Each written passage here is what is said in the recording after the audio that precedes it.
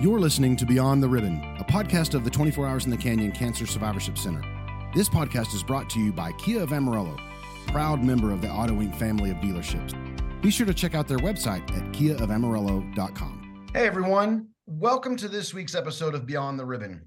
My name is Ryan Parnell, and as always, I'm joined by my co-host and oncology nurse, Pam McMillan. Hey Ryan, how are you today? Pam, I'm really doing good. Today's been a good day. It has been.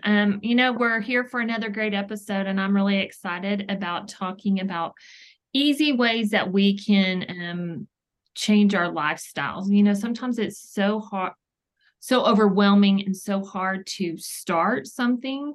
But hopefully with these 15 tips that we're going to give our listeners to a better lifestyle, I think they're in for a treat. Yeah, you just kind of set the tone for our listeners. You guys need to buckle in, get a bottle of water. I can guarantee you need to get a notepad and a pen. I think there's going to be a lot to take away from this episode today. The other thing too, Pam, is you touched on something that I know we'll discuss a little bit too. Is it's hard to just get started. And I know that you've used a quote before that I think it was our cardiologist that was on, it's like 20% of something is better than zero. And right. Really just starting where you are and not being judgmental. And we're going to go through all of those things, but I'm just kind of setting the tone for you guys listening, because this is not going to be you got to do this and you got to do that. And if you don't do this and you don't do that, you're in big trouble kind of podcast. We're just that puts me into a panic. I know, me too, because I can promise you of these 15, there's a handful that I know I'm not doing self-profession there. So I am really excited for our guest today. It's really neat to talk to folks who are cancer survivors themselves and taking that situation and turning it into helping others get through this terrible journey that no one wants, right? Yes.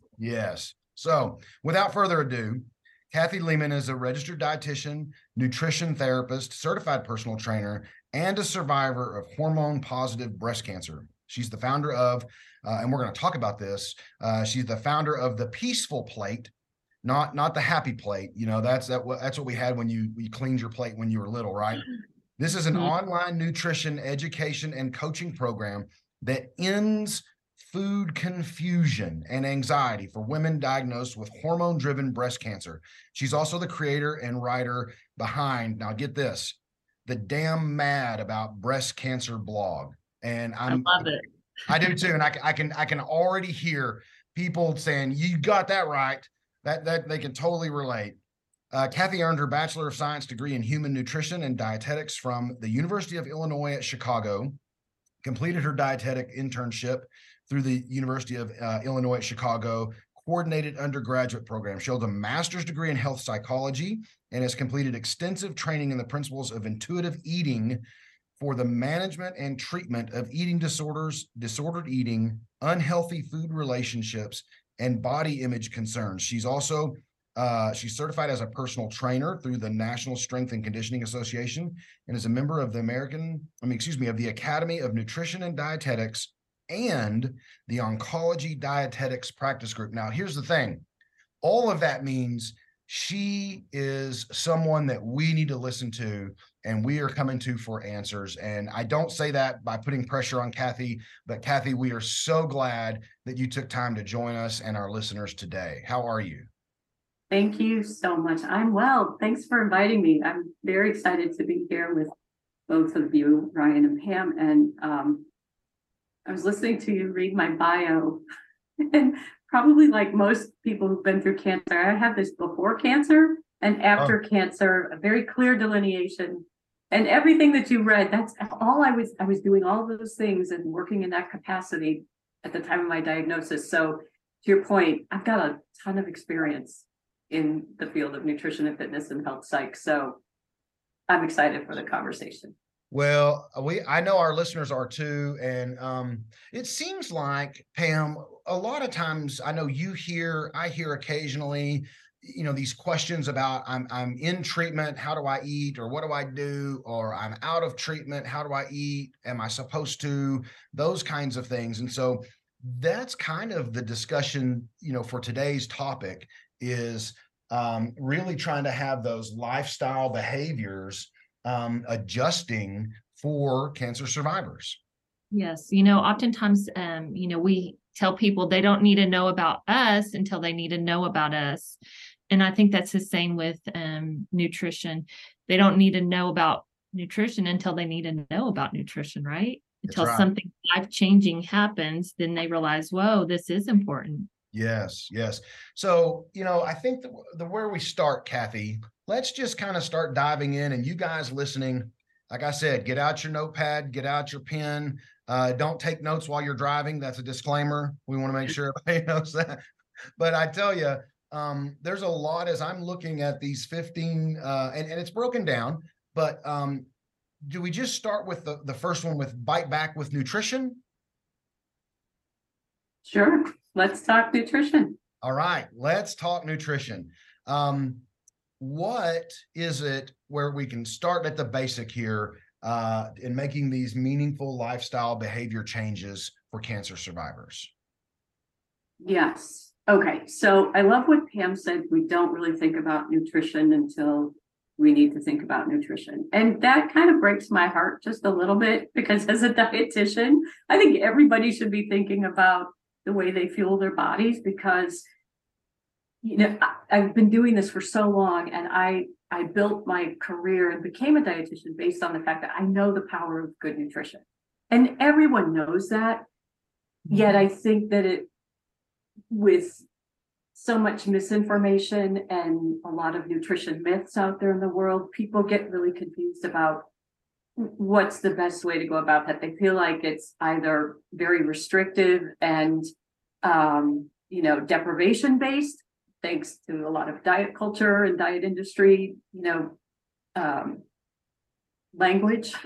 And then, or they're kind of like in the other camp of, gosh, it's a free for all. It doesn't really matter what we eat. We're all going to get something anyway, so it doesn't matter.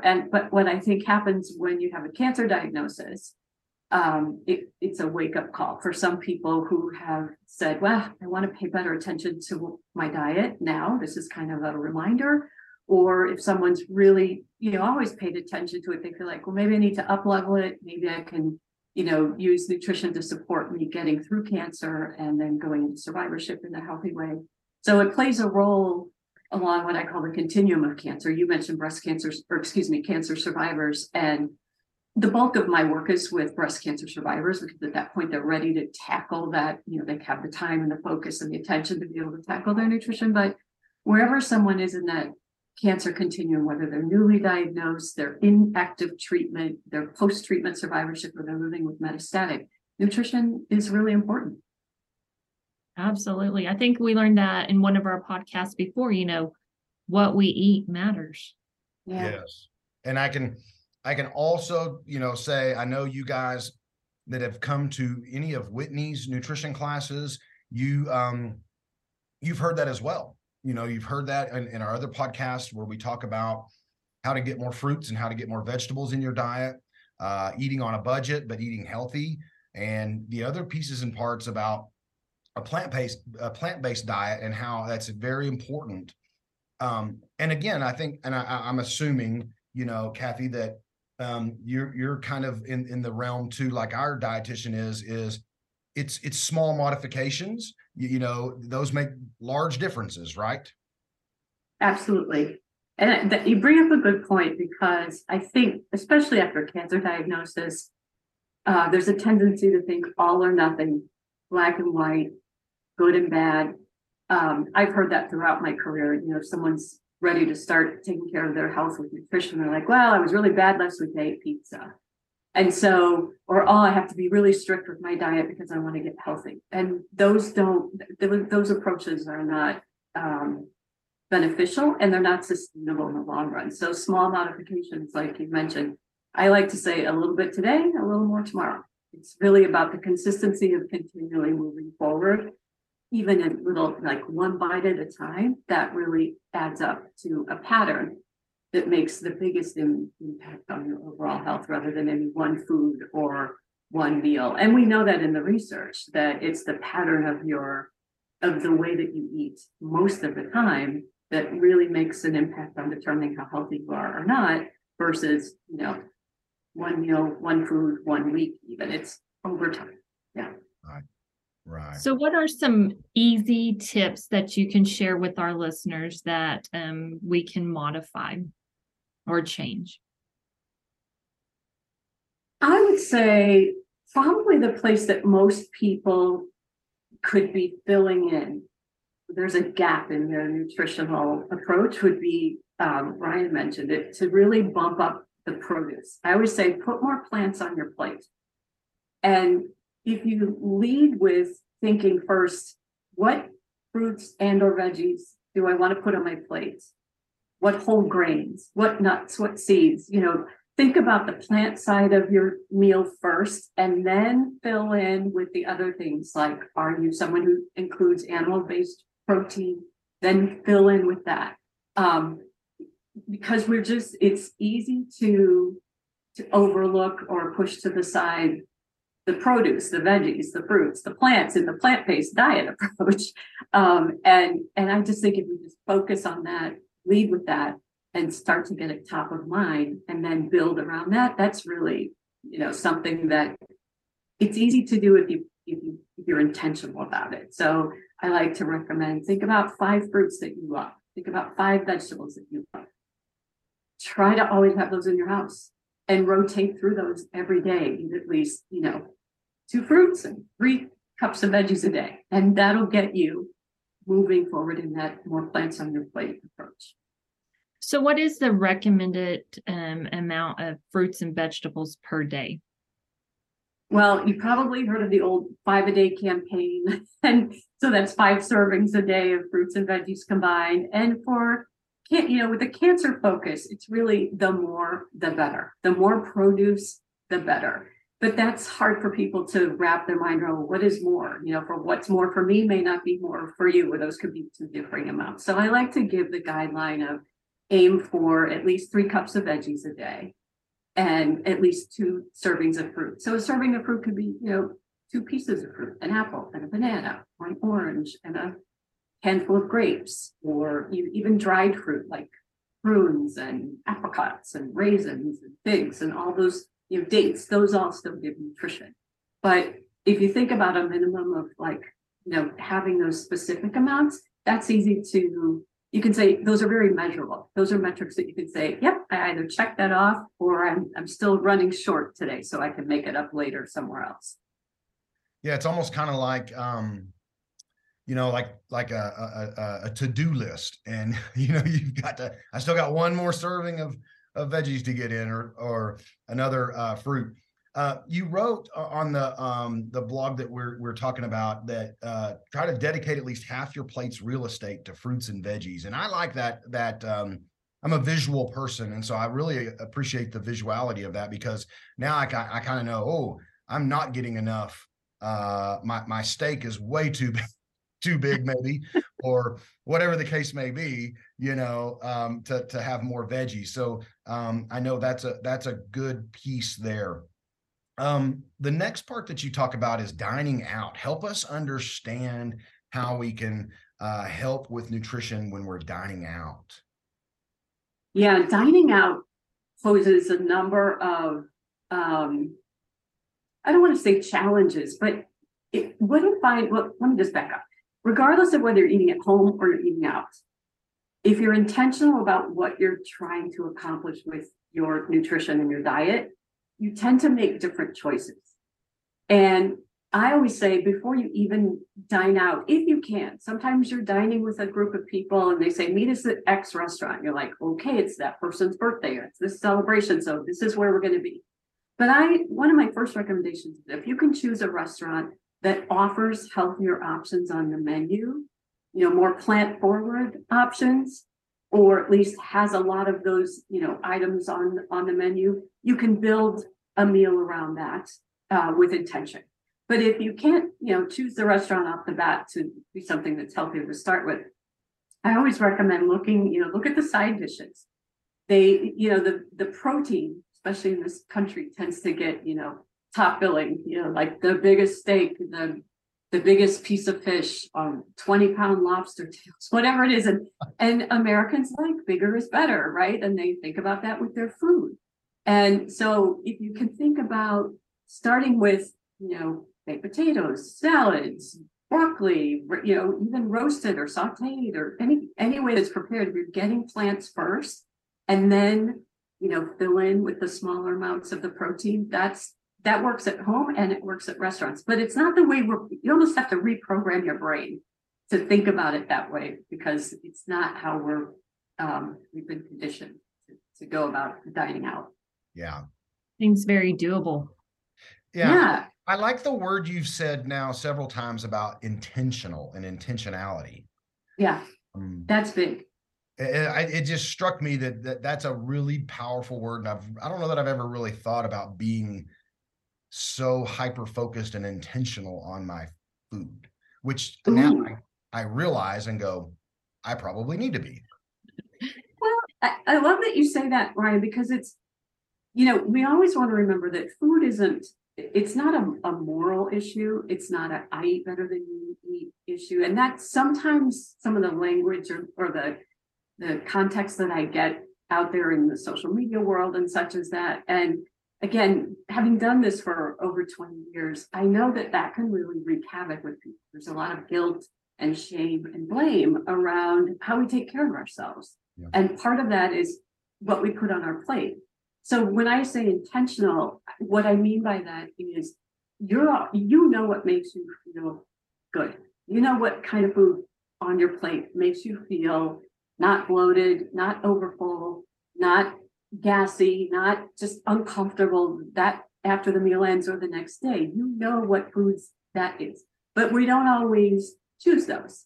We tend to be in the minds of it's a celebration. I'm going to have the biggest slice of cake, the biggest steak, and the biggest martini I can have.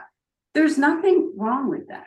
That's not a judgment. It's just, if that doesn't align with your goals, with how you want to take care of yourself, where can you start to tweak that? Because you're always in charge of what you order. No one makes you order. Nobody ties you up and gags you at the restaurant and says, order the biggest of everything that's sugary, sweetie, salty. It's about recognizing what will make you feel good and being intentional about it. Maybe even eat before you go, so you're not tempted for all the bad things. Well, so I love that you say that, because, food's not good or bad. This is one of my philosophies. It's what we make it mean. All food is neutral. French fries and ice cream both give us calories for fuel. French fries have some nutritional value. Ice cream has calcium and protein. I mean, there's always some nutritional, not always, but most of the time there's some nutritional benefit in the food. But we make ice cream and French fries and mean bad food. It's not bad. It probably doesn't make us feel so great, So there are choices that are better for us. I would say ice cream's not broccoli, but it's also not cyanide. There's a difference between. I'm gonna remember that. I'm gonna remember that next time I want some ice cream. Yeah, you could say it's just ice cream. It's not cyanide. Kathy, the dietitian, told me. I love it. Yeah, right. Yeah, but if that kind of, and we're conditioned to say, well, I'm bad. This food is bad, and if the food is bad and we choose that, it makes us bad, and that feeds into that whole blame, shame, guilt, anxiety, and that's what I hear from a lot of the women I work with in my program and the work that I do. Is I feel so guilty. I've had cancer. If I drink, I have a glass of wine, I feel guilty. If I eat a piece of pie, I feel guilty. I want a cracker, I feel guilty. That's just, cancer is stressful and anxiety provoking enough that the food does not need to add another layer on top of that. It's not necessary. And that's why I say it kind of breaks my heart that people struggle in that way. So it's my mission to educate on the role that nutrition and diet plays. And it's not about, being virtuous. It's about how can it help you, or how can it make you feel not so great? And then you get to decide. That's right. So you mentioned about farmers market and freeze the extra. Is there any other tips with vegetables so that maybe in the winter months that we do get more vegetables on our plate. Yeah, seasonal. I mean, and you're all in Texas. I'm in Chicago area. We do not have farmers markets in the winter, not outdoor. I mean, we have a few inside, but just very limited, winter vegetables. But even those count. I mean, any vegetable that comes out of the ground, it has nutritional value. So in the winter, it may be, we're doing more things like winter squash. We're doing more sweet potatoes or potatoes and onions and parsnips and carrots and broccolis around year round. Those sorts of things you can find fresh, especially in the winter. But maybe it's easier for someone to lean more toward the frozen vegetable aisle in the winter because for convenience as well as nutrition. I mean, a lot of times people ask me, well, are frozen foods, vegetables as nutritious as fresh? And sometimes they're even more nutritious because they are picked and cleaned and packaged and frozen right away. So they may hold a little bit more nutritional value than, say, frozen green beans versus green beans that have been sitting in a bin for, they've traveled from California to Chicago, then they sit in the grocery store for a week or so. I mean, that might be inflating the timeline, but so yeah, frozen is absolutely nutritious and very convenient, easy to stock up on. So what about organic versus non-organic? What about it? If all I can afford is the non-organic vegetables, is that more harmful for myself, or is it I'm getting the vegetables? Yes, I love that. It's kind of crazy that you asked me that question, Pam, because just this week I've been having on my Instagram, we've been talking about organic versus non-organic because it came up in my group program. And the recommendation is whether it's organic or conventional, it's better to get more produce. Like you said, it's sometimes organic is ridiculously expensive. People's budget can't support that. Sometimes it looks terrible. I scoped out some of the organic produce at my grocery store earlier this week, and the lettuce was slimy and the peppers were starting to turn just because I think it sits longer because people, they weigh the cost, especially right now, and they may, lean more toward conventional. So I think it goes bad more quickly. So if it doesn't look fresh and delicious, skip it. If it doesn't fit your budget, skip it, but get the conventional version so that you get the benefits of the vitamins, the minerals, the fiber, the antioxidants, the phytochemicals, because you get that regardless of whether it's organic or conventional. So it's better to get that in. Yeah. Pam, did you notice? Sorry, I didn't want to cut you off, but did you notice that Kathy used Whitney's favorite word? Yes, phytochemical. Phytochemicals. Oh, Whitney must be your dietitian. She is. She's our dietitian. Okay. And she's made that word, made that statement several times. Like, this is my favorite word because it's fun to say, but it means so much. And so when you said that, I was like, oh yeah, absolutely. In fact, the next point that you talk about is one that I know that Whitney has brought up before about slowly, or try to, as much as you can, cook more at home, right? Than eating out. And I know sometimes that's hard. Life gets in the way. Schedules are crazy. Kids have things, but in all things, right? Again, baby steps. The more you cook at home is probably healthier. Yeah, I'm a huge advocate of that for a couple of reasons. One, selfishly, I will say I love to cook, and I wish everyone knew how to cook more at home, just because you are in charge of the ingredients that go into the dish. You're in charge of the quality of the ingredients that go into the dish. So, you're more in charge of the salt, the sugar, the fat, and the food, the preparation methods. So it's just kind of like my zen place to go in the kitchen. It's a good place to just kind of be creative, and it's a way to, nurture the people you love, is to feed them. So, but to your point, we live in a really fast-paced world. But I will say to that, this is my word. We should count how many times I say intentional, because if you are intentional about saying, I want to get home cooked meals on the dinner table twice this week. I mean, start maybe even just once. Maybe that's an improvement for someone. choose the recipe in advance, make sure you get ingredients in advance, prep it in advance. I'm a huge fan of, I even do this myself, cooking on the weekend often, even just for a couple hours, just chopping some fresh vegetables, maybe, making a pot of soup, just make a pan of rice, throw it in the fridge, have everything that you can just assemble it during the week for that meal. And now, the convenience of, you really don't have to cook anymore. You can assemble meals. You can buy, if you're going more plant-based, you're trying to get more plant-based protein, you can buy beans that are cooked and canned. You can get organic, low sodium, garbanzo beans, and you can buy rice that's already cooked and frozen. So you just let it thaw, or you put it in the microwave, you combine it with that can of beans and maybe some sauteed onion that you don't even have to chop, because you can get them in the frozen section. And you can really just assemble a meal really quick. You even, chicken or turkey, poultry and such, you can buy it already marinated and even cooked. You could just have to bring it home. Yeah. Put it on a plate. So there are ways to do it, but it's about, you got to have a plan, because the worst time to figure out what's for dinner is at 5 o'clock for dinner. Standing That's in front the of the worst. refrigerator. Yeah, right. Yeah. I mean, I don't know about you two, but at the end of my workday, because I work full time, and by the end of the day, I'm like, I can barely form a sentence. I don't want to be chopping vegetables and making a meal from scratch, from start to finish. But when I do it, ahead of time, so I just pull everything together, I can do that, on the worst of days. At the beginning of the pandemic, when everybody was in quarantine, I know, Ron, you and I have talked about this. We ate at home. We ate healthier. We had meals as a family. We ate things that, we couldn't do during the week. New things. Yeah.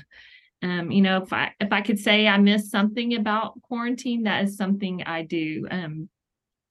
So what about lunchtime? Lunchtime seems to be hard for a lot of people, because we only have that short hour if we're working. How can we increase our nutrition at lunchtime?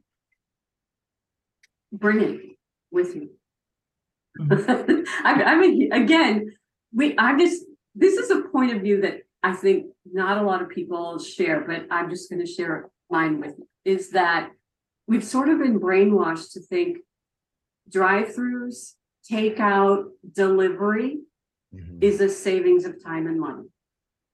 Now, maybe it's a savings of time, but when it takes 30 minutes to get your food delivered, to me, I can be done in doing the dishes. But within 30 minutes, if I have something available, right? And so I am a huge fan of bringing your lunch with you. Yeah, I know people go out to lunch to socialize at work, and it doesn't mean that you have to bring it every day. But if you're going out during lunch, those same tips that I use for dining out apply regardless of what the meal is. Lead with the plants first. If you can choose a healthier restaurant to start, lead with that, and be intentional about what you're ordering. If you can bring something for lunch, same thing you're eating at home. Make a big salad the night before with a dressing and some sort of protein and a piece of fruit. A peanut butter and jelly sandwich, an apple and some carrots will serve as lunch. So it doesn't have to be elaborate. It just needs, and that's a plant-based lunch, by the way. Just think of keeping it simple, but keeping it, again, if you've got 30 minutes, by the time you get in your car, you drive somewhere, you go through, you're eating in your car, driving back to work. First of all, it's not good for your digestion. You're not focused on eating. You don't know when you're full, because you just, it's hurried. It's not maybe the healthiest food. So I'm I lean more toward, the more often you can be in charge of your food that you prepare and put into your body, I think it's just really beneficial all the way, and you save money. Yeah, absolutely. Well, it's interesting. So, we're talking, our listeners, we're talking about 15 modifications and lifestyle behaviors that you can change, and you can have that you really need to be contemplating. And so it's in 3. Are you ready for this, Pam? 3 bite-size, manageable pieces. We just covered the first bite size, talking about biting back with nutrition. Kathy, let's talk about your second little bite size that you have. The next 5 deal with fitness. Talk to us about helping kind of moving back with fitness, because I tell you, if there's one thing that we subscribe to here at the Survivorship Center is movement. At whatever level you're at whatever capacity you're able to do, we are a firm believer in being up and moving as best you can. I'm with you 1,000%. And like you said at the start of the program, one of your cardiologists said 20% of something is better than a whole lot of nothing, 100% of nothing. That's how I would say it. And I'm a huge proponent of that. Again, being a trainer for over 20 years, I find that, again, that all or nothing mindset seeps into our brains, whether it's food or fitness. And so fitness is like, well, if I'm not running marathons, or if I can't exercise for an hour, if I'm not drenched in sweat when I finish, what's the point? At the cellular level, your body knows the difference physiologically between you going for a 10-minute walk or a 10-minute sit to check your phone because you don't think you have enough time to do anything worthwhile. The more movement, the better. I agree with you so much, because our world is just like we've kind of been programmed to think drive-through delivery and takeout is the only way to eat. Now we've kind of been programmed for that. We also get programmed to the less activity, the better. You don't have to move. You can order food on your phone. You can read books. You don't even have to get up to do anything. You don't even have to answer the door. There's a doorbell that shows up on your phone. So our world is conditioning us to just do nothing, but we don't have to fall for it. Correct. We do not. We're in charge of ourselves. That's where the intentional piece comes in. Yes. You don't, if people can tell you anything, right? Oh, don't move. This makes it easier. You can relax. Like, no, we were not built to relax. We're built to move. Yeah, for sure. So let's jump. Oftentimes, when I meet with cancer survivors, I think they have a hard time because they know they're not where they used to be prior to diagnosis. Yeah. And I think it's hard for them to start any type of program doing it in baby steps. Yeah, great point. Because when I think about our audience that we're talking about and talking to here today, what I just shared, my philosophy about move more, that's for everyone, regardless of where you are. But as cancer survivors, we may have mobility issues. We may have stamina issues. We may have neuropathy, side effects from treatment and or medication. Women with hormone positive breast cancer, like I did, they're taking aromatase inhibitors or tamoxifen for 5 to 10 years. Some women have severe side effects from that. However, the antidote to that, what the research shows, is physical activity to mitigate. So physical activity, almost, I'm just going to say this and it might be surprising, in the research we see almost more than nutrition has such a powerful impact on reducing risk of recurrence, secondary cancers, a new primary cancer, because of the physiological impact. It's easier to measure outcomes from fitness in fitness research labs than it is to measure outcomes for nutrition. So I've always said, there are two sides of the same coin, nutrition and fitness, and especially with, our cancer population, that couldn't be more true. But to your point, if you were someone who was extremely active before cancer and now you're just coming back from cancer, like, holy cow, my stamina's not there, my energy's not there, where's my muscle tone? My body composition has shifted. That happens a lot for women after, medically induced menopause, and treatment can cause, shifts in body composition. So it is a mindset of saying, okay, I can stay here, or I can just start to improve an inch at a time. So, maybe you couldn't walk around the block when you finish treatment, but now you can walk to the corner and back. Yay. Yep. That's a win. Start with that.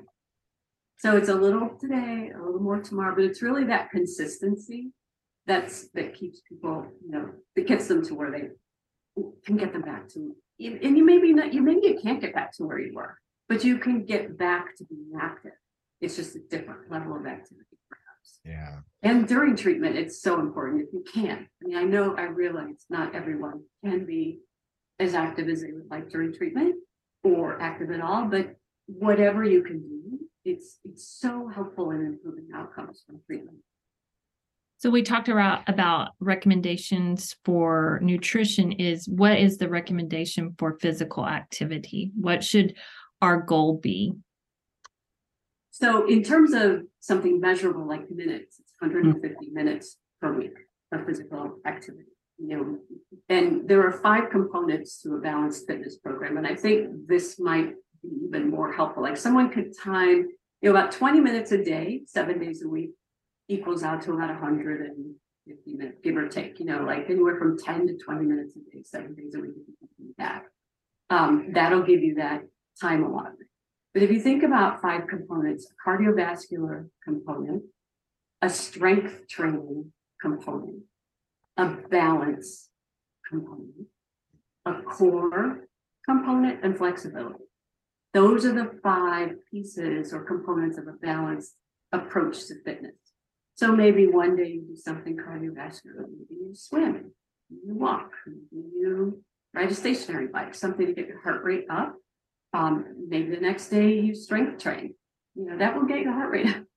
But, making sure that helps you come back with that, protecting that lean body mass and starting to rebuild the lean body mass, which is protective for immune system. And, especially for women, I always say it helps you maintain your independence as you age. So that's important. You spend one day stretching, you spend one day doing core work. So if you can get all of those pieces, balance is so important as well as we age, and just kind of rotate through them and mix it up so you don't get bored.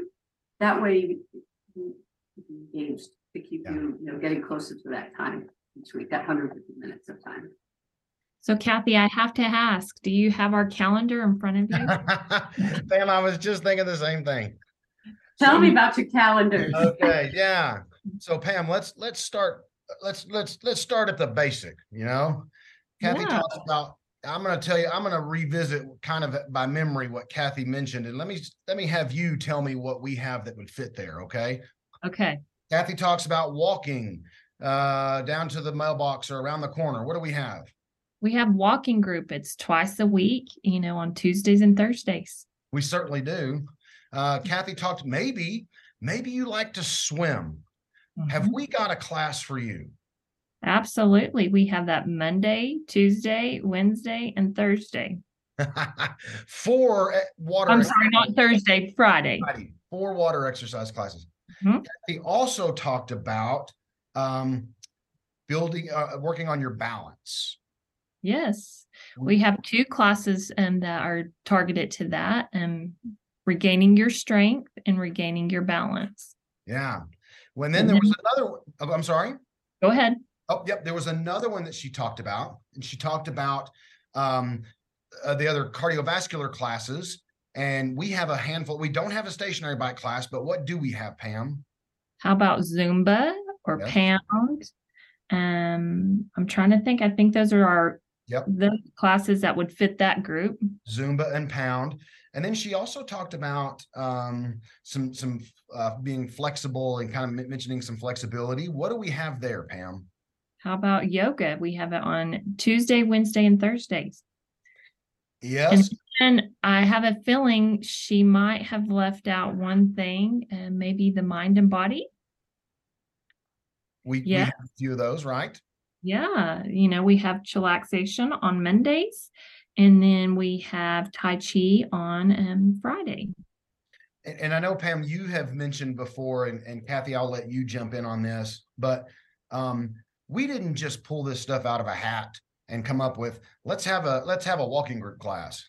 All of these classes, there is evidence, just as Kathy talked about, there's evidence-based science behind how these things and these classes help you. I would love to say that I created this, or Pam would love to say she created this and came up with having those things for the very reasons, but we've done our homework and we talked to experts like Kathy, and it's interesting. I don't know if you're a regular listener of the podcast, you probably can have lost count of how many times the guest doesn't know what we have, and we talk about and we go, oh, but we have all of that. And so the one thing that I'll say before I turn it over to Kathy and quit talking is all of that stuff that Pam just rattled off is free, 100% free. The other thing we have, which is a very vital resource, is we have a personal trainer that is a cancer recovery specialist that we can provide 3 one-on-one sessions with. So if you are the guy or the girl who, I ran 10 miles or I lifted weights or I did this and I did that, and then I got cancer and now I'm trying to get back in and man, it's hard. We need to get you set up and get visits with them, because that's their job, is really to help you and get you back on your feet. Kathy, is there anything that we missed that you can think of when it comes to exercise and fitness? Yeah, I just thought of it as you were just really singing the praises of all the beautiful programming you have. I had no idea about that. So that was really we did not rehearse that. It's funny you were mentioning him, and it's like you mentioned him in our calendar order. That's crazy. I love that. But I would say, exercise, we can't minimize the impact of physical activity and movement on stress, anxiety, depression. The positive impact of physical activity and movement on the psychological side of cancer cannot be overlooked. And I'm so glad I remembered it, because, for me, the physical side of cancer was, your body heals. It's amazing. Most people will get through the physical healing side. It's the psychological side, I know for me, that I really struggled with. And fitness, movement, physical activity was the one thing that I relied on. I did before cancer, I do now, I did during, because there's something about connecting your whatever level of fitness you're at, but connecting that with music, with a mantra, maybe meditation, walking meditation, like the moving meditation, that is so powerful in healing and moving really strong emotions through your body. I'm a huge fan of dancing. There are many days where there are dance parties spontaneous in my kitchen, just or in here in my offices, because it's a great way it can bring your energy up. You can get that, it just moves that emotion through your body. And there's a lot of science that supports that as well. Yeah. And so if someone is like, just so sad that my body is not at the level fitness-wise that it was, maybe see if it's possible to shift your thinking away from that and look at it as, okay, but I'm going to use this for my mental health. I'm going to, see if it can give me some energy, a better, outlook. I'm not saying you can be all, Pollyanna about your cancer, but if you're just really struggling on the dark side, the psychological dark side of cancer, which is just so common, and of course it is, maybe think about movement to make an impact there. And I'll just say one more thing about that. There are, music therapy, movement, dance therapy. Those are true disciplines that can help people get through trauma. Cancer is a trauma. And for me as a lifelong dancer, the predictability of rhythm in music and how I know my body's capability with music, it was very grounding. Like everything else feels like it's just like cartwheeling out of control, but this is predictable for me. And that felt really grounding and comforting. I don't know if that makes sense to anyone, but that was my experience. And I hear that from a lot of other people. Yeah. One of the things too, in your piece here about moving back with fitness, you talk about aiming to reduce sitting time. Oh yeah. And I think it's interesting because, just a bit ago, my watch buzzed and said, time to stand, so we have these Apple watches. Pam, I know you've got an Apple Watch, and sometimes they tell you time to stand up, and it's, take that to heart. And I'm not saying Ryan says, go buy an Apple Watch. That's not it at all. But there are these things now that are being more intuitive to tell us, to remind us but we could be more active just by not sitting, right? Mm-hmm. I don't know if you can tell, but I'm standing up. You are. And I'm sitting. I have a stand-up desk. I don't know if you've seen those, but I bought it years ago. And it's a lifesaver. I can sit and stand all day long. because I don't own an Apple Watch. I might be the only person on the planet, but I kind of have an internal Apple Watch. And it's like, I cannot sit there one more minute. So it's really just about, yeah, the Apple Watch's awareness. It reminds you, sometimes we need reminders, and whatever works. That's, the more you can move, the better. So is there any more tips on fitness that we need to know? We didn't talk about the, let's just touch quickly on the strength training. How, my one tip is dedicate at least 2 days each week to strength training and muscle building exercises. So whether you're using body weight or, like dumbbells and machines and such, you mentioned you have a personal trainer who can help people with that, because that's wonderful, because so many people can be intimidated by the weight training, especially, I don't mean to, pick on us women, but sometimes women, depending on where you're at, haven't had that training or that experience. So, afraid of being injured is a very legitimate concern. So getting some guidance over training, starting heavy, starting, too much, start low and build up. Even guys, if you're deconditioned after cancer, start low and build up. I always say I can crush a grown man with a 5-pound weight. If I having them do the right exercise, they're like, this is nothing. I'm like, we're not done yet. I mean, it's really about, just starting small, but getting some help there, because that's so important to maintain that muscle mass. And then the other one we didn't really talk about is the intensity of your workouts. Again, we're kind of programmed to go hard or go home. And that doesn't fit, for so many people, especially if you're deconditioned when you're diagnosed. And then you are going through treatment and you become more deconditioned, you're starting less than zero. So just really remember that, and you don't want to get injured so that then you can't get delayed for even longer to get started. So start with low intensity, build intensity very slowly. Pam, I can totally relate to what Kathy is saying. There's a lot of these podcasts that I can't relate to because it's cancer and it's the things that come along with cancer. But she's just talked about, I had shoulder surgery in December of last year, and being in a sling for 6 weeks, and then you go to physical therapy and they hand you a 1 pound weight and say, let's do some exercises. You go, oh, this is nothing, till you lift it and you go, holy cow. I'm proud to say that I've graduated now to 4 pounds in yeah. And which is it's a very realistic challenge of being deconditioned. So I have all the sympathy and the empathy for our cancer survivors.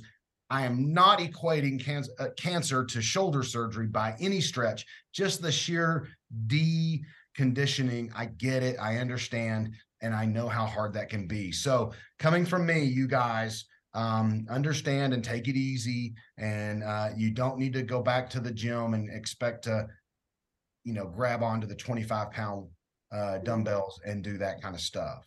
Can I make one more point about that? I'm sorry, I didn't mean to interrupt you. When you finish, no, go ahead. You finish. Then no, I was good.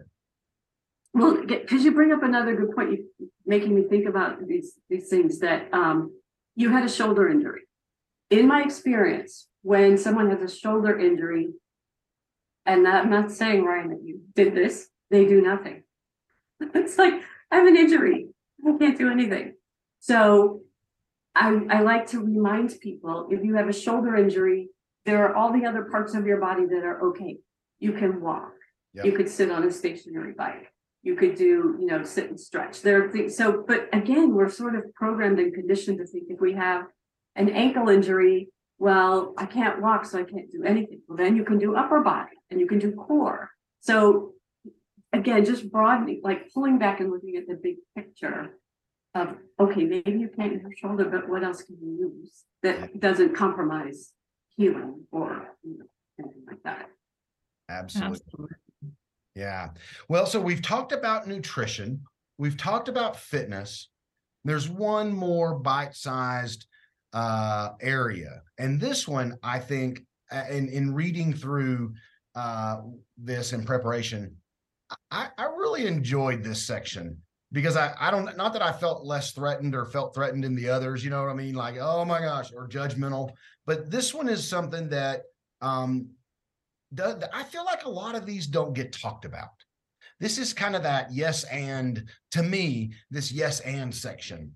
And so I'm super excited that you included this in your behavior modifications, and I'm ready to share that with our folks. So let's dive right on in. What would you say is one of the first things that they can do? And you title this Strike Back with Lifestyle. Mm-hmm. Yeah.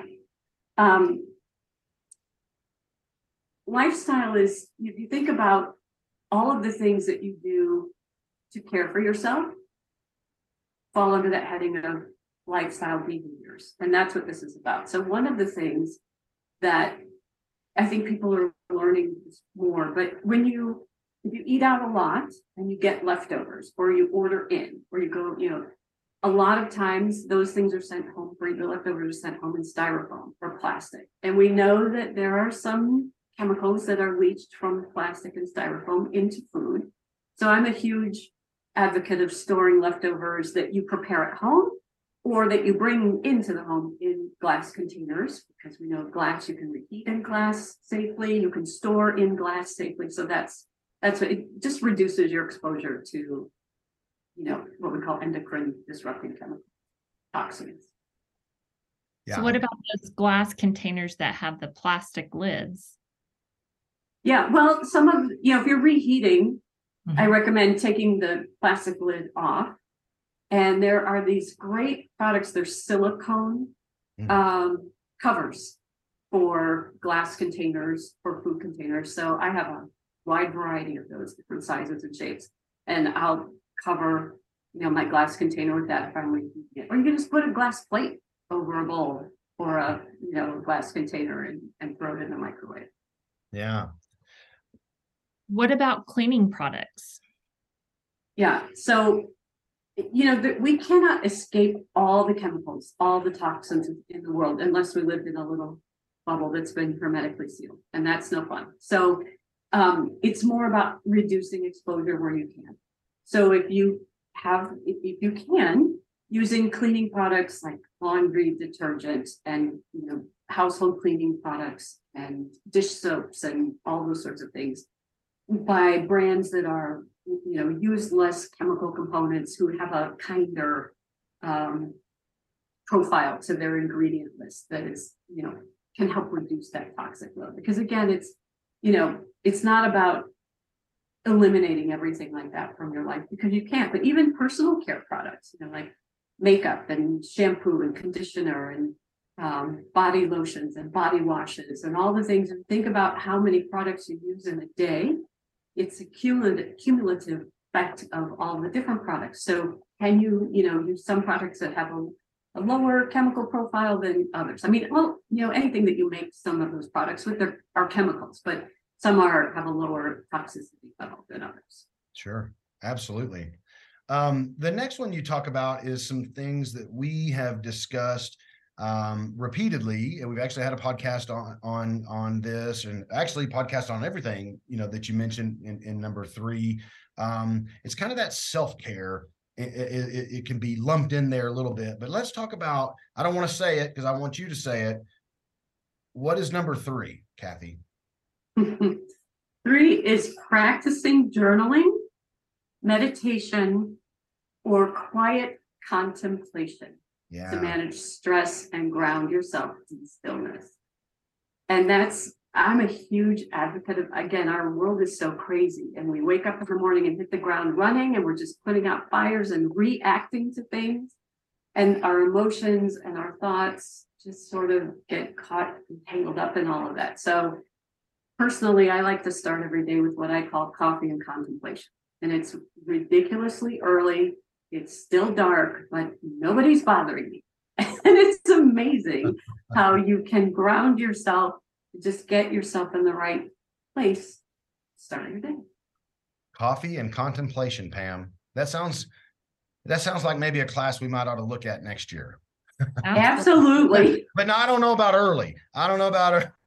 I don't have our people show up. Yeah. That's true.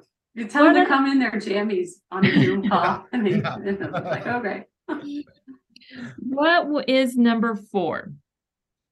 I love this one. Surround yourself with people who share your enthusiasm for self-care. You will encourage and support each other to live a robust, healthy life. And I talk about how this is the one situation where that herd mentality, you've heard of the herd mentality, like lemmings, just follow along the herd, can really work in your favor. Because I have worked with people throughout the course of my career where one person in that, let's say just a relationship, let's just take that for one example, is really dedicated to improving their health. So eating better, moving more, getting quality sleep, doing self-care behaviors, and there can be pushback from perhaps the person they're in a relationship with. That's challenging because it's not the support that you're not getting the support that you need. And some people can say, doesn't matter what you say, I'm doing my thing. Other people need a lot of support from those around them. So if someone can support you in that, that's great. I would say the other thing is, again, I'm kind of picking on us as women, but this is common knowledge. I'm not fabricating something, but women tend to be really great about putting everyone else ahead of them. Everyone else's needs first. And then whatever is left, they're like, okay, now me. And I've had so many clients who say, it's time for this to reverse. I need to put my health and my self-care first, yet they feel guilty about it. And I like to remind them that, you know what, you're like a teapot and you're filling all these little teacups around you. Say you have 4 kids, a spouse, and a job. Each of those is a teacup. Well, if you have no tea in your pot, the cups are empty. So you can't fill anyone else up until you're filled up. So, support, and maybe it's friends that support you in this effort. Maybe it's not your, we have the family that we choose and we have the family that the other family. Okay. Whatever you need, find those people, whoever they are, find those people. That community, often Community. we find we talk about that a lot on the podcast, and we talk a lot about finding your community here at the Cancer Survivorship Center. So if you don't have that community, come and join our community. Yes, it's like your tribe. Find your tribe, find your health tribe, your self-care. Because self-care is not selfish. It's really self-empowering.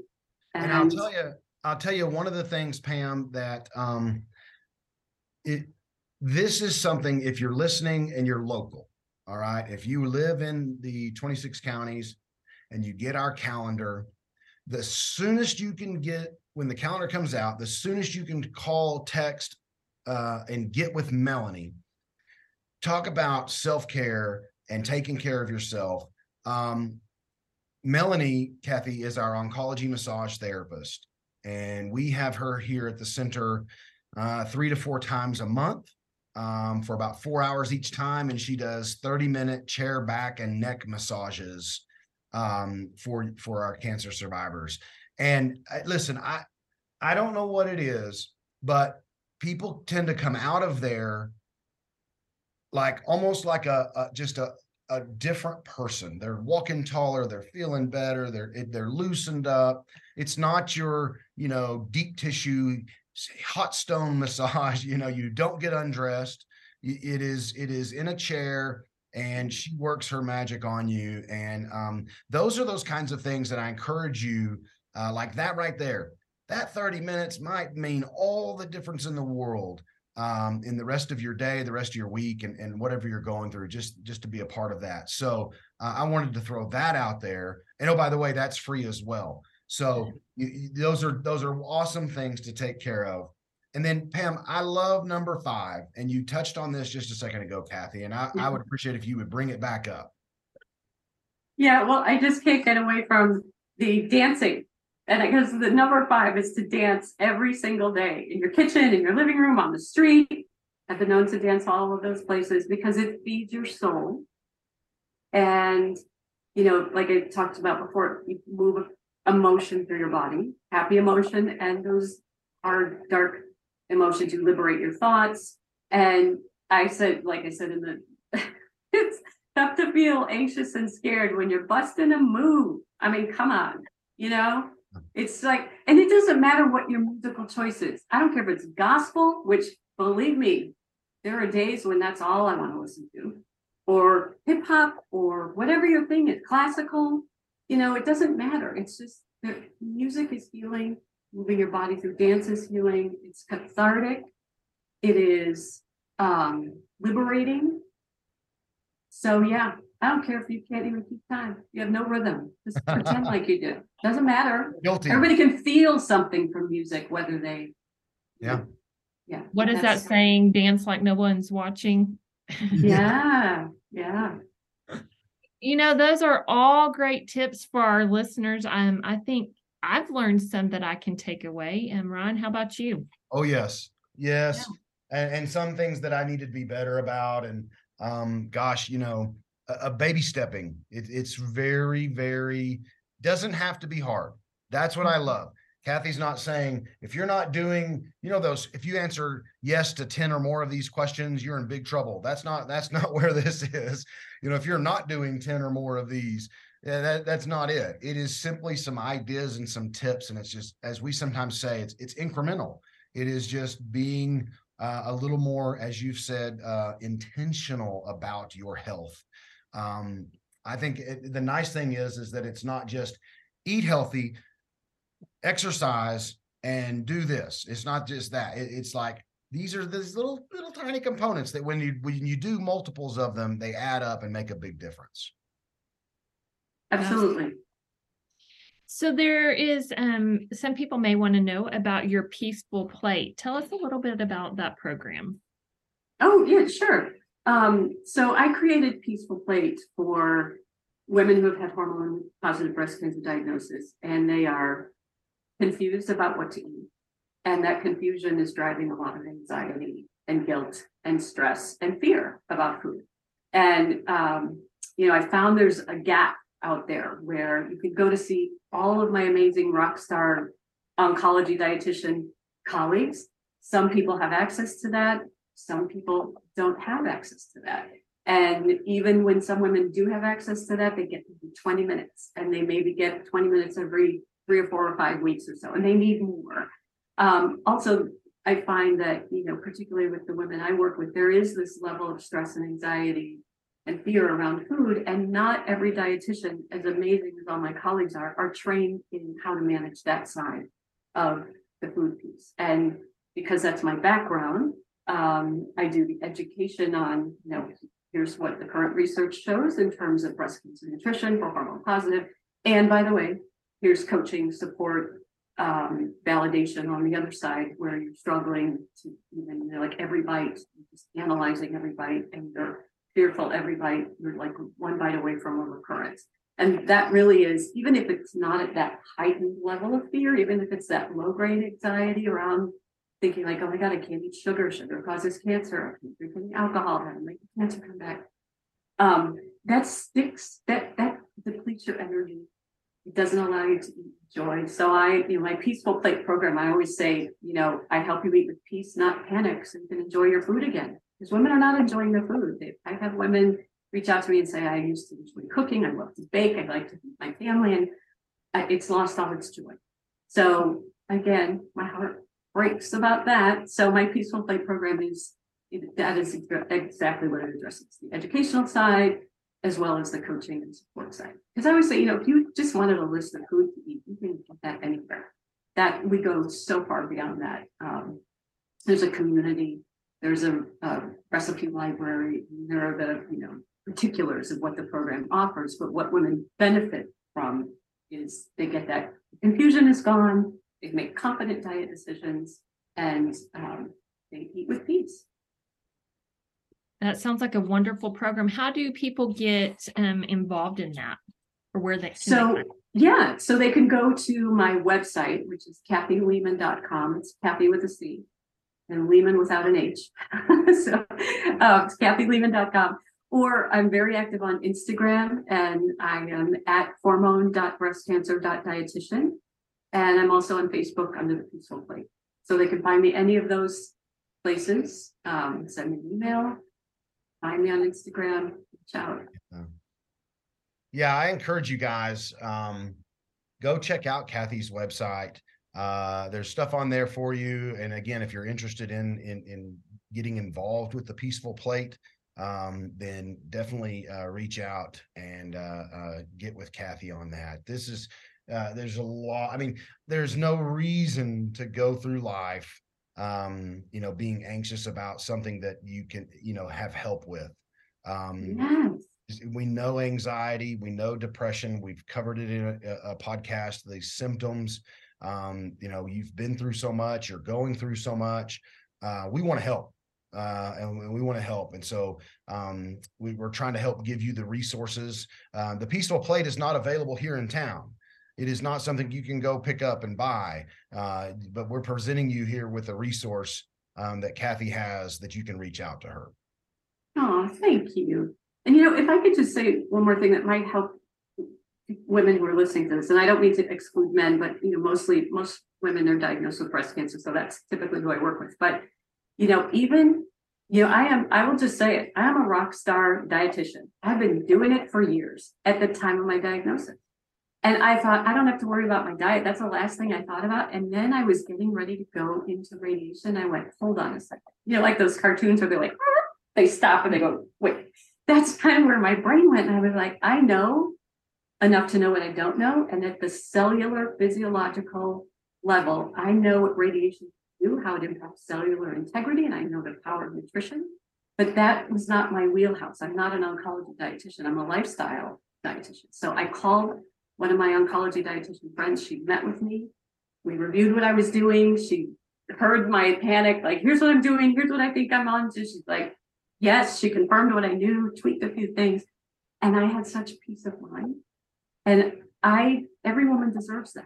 But not everybody has a dietitian they can call up and go, can you meet me for coffee? Because that's what we did. And I felt so much better afterwards. And I'm like, and I know what I'm doing. So women who don't know, they're extra panicked. And it doesn't need to be that way. I mean, my program is 6 months. In 6 months, you can be on your way, because that's the amount of time it takes for behavior change and the concepts to sink in. This is not like, here, read this list and you're good. It's more about, troubleshooting how you use nutrition and lifestyle. It's about community support, and it's about, validating what you know. So I just wanted to say that because I too had the same experience. I'm like, I'm sure there are other women who are going through this and I can help. So that is so awesome. Kathy, is there anything else that you would like to tell our listeners that we might have missed? Gosh, we covered a lot. And I think you gave everybody so much. Oh, sorry. Go ahead, Ryan. Great info. We covered a lot, but boy, is it great info. Absolutely. So that leads us to our last segment. We are sponsored by Auto Inc. We would like to hear your inspiring moment. Oh my gosh. Well, my inspiration comes from my clients because I learn from them and I get inspired by their progress and their success and their attainment of goals. And I had a client recently leave me a message on Instagram, and she said, you know what? One of the things you taught me when we were working together was to not be so hard on myself, because I was trying to be perfect with my nutrition and diet and what I put in my body, just everything that I was doing to take care of myself. And you encouraged me to give myself some grace and be kind to myself. And she said that has stayed with me, and it sort of guides her day. And she's shared it with other people. So she said, think about the ripple effect you cause. And I got teary because that's what inspires me, seeing my clients soar. And so that's a message for everyone. Be kind to yourself. Perfection. It's one of the principles of my program is, stop aiming for perfection, because doesn't exist, nor there's no benefit. Yeah. It's awesome. It is. We've been doing this podcast now for 2.5 years or so. And we talked about this the other day. We always learn something, no matter what the topic is. We always learn something. But the other thing that's very unique, especially if you guys that have been long-term listeners with us, is the commonality from guest to guest, and it doesn't matter what the topic is. We've that that verbiage has come up from some of our counseling guests before, is giving yourself grace, giving yourself permission, giving yourself, a do-over or a step back. And then the other one that I know, Pam, you love to bring up is we need to quit shoulding on ourselves. I should be able to do this and I should be able to do that. No one's putting that, hopefully no one's putting that pressure on you. It's usually a self-pressure. And we're our hardest critics. We're so hard on ourselves. And so I love that you bring that up. We're talking about dietitian stuff. We're talking about nutrition and we're talking about lifestyle, but yet you still bring up stuff that gets molded in and brought up from our licensed professional counseling guests in the past. So I love that about our podcast, Pam. I know, you're right. We learn something every time, and I love their inspiring moments. And, you are right. We are our worst critics sometimes, and it's okay not to be okay sometimes. That's right. That's right. Kathy, thank you for joining us. Thank you. This has been amazing. I feel like I could talk to you for the rest of the day, but thank you for your time and for the invitation to share with your audience and with both of you. Thank you so much. I really appreciate it. It's been great. Tell our listeners one more time where they can get hold of you. Oh, yeah, sure. So my website is KathyLehman.com. It's CathyLeman.com. And I'm on Instagram. I am the hormone.breastcancer.dietitian. Yeah, absolutely. You guys go check her out. Go look at Kathy's website. See if the Peaceful Plate is something that you can benefit from, and finally be able to eat and be able to make those choices without the anxiety and the stress and all the unnecessary things. And Pam, I think the homework we leave our folks with is begin to implement a few of these things. I know I've got a list of things I need to work on. I know that you said you do as well. And I think that can be our homework is to begin implementing in baby steps a few more of those topics that we talked about. Absolutely. That sounds pretty easy to do. And it's even easier if they just want to join us here at the center for a class, a massage, whatever it might be. Give us a call, 806-331-2400. It's real simple, 331-2400. Our website is a great opportunity for you to look at our calendar of events that's there. It's the number 24survivorship.org. And it's real simple, right, Pam? I mean, it's not like you've got to pass out, a card or fill out all the paperwork and give a blood sample and prove all the things. It's simple. You come and join us, and we may have you fill out a piece of paper so we know how to contact you and let you know about other things we have going on, right? It's super simple. Very simple. Gosh, we appreciate you guys listening to us today, following along. Again, go check out Kathy's website, check her out on Instagram, and then make sure you join us here next time for another great episode of Beyond the Ribbon. Thanks again for listening to Beyond the Ribbon.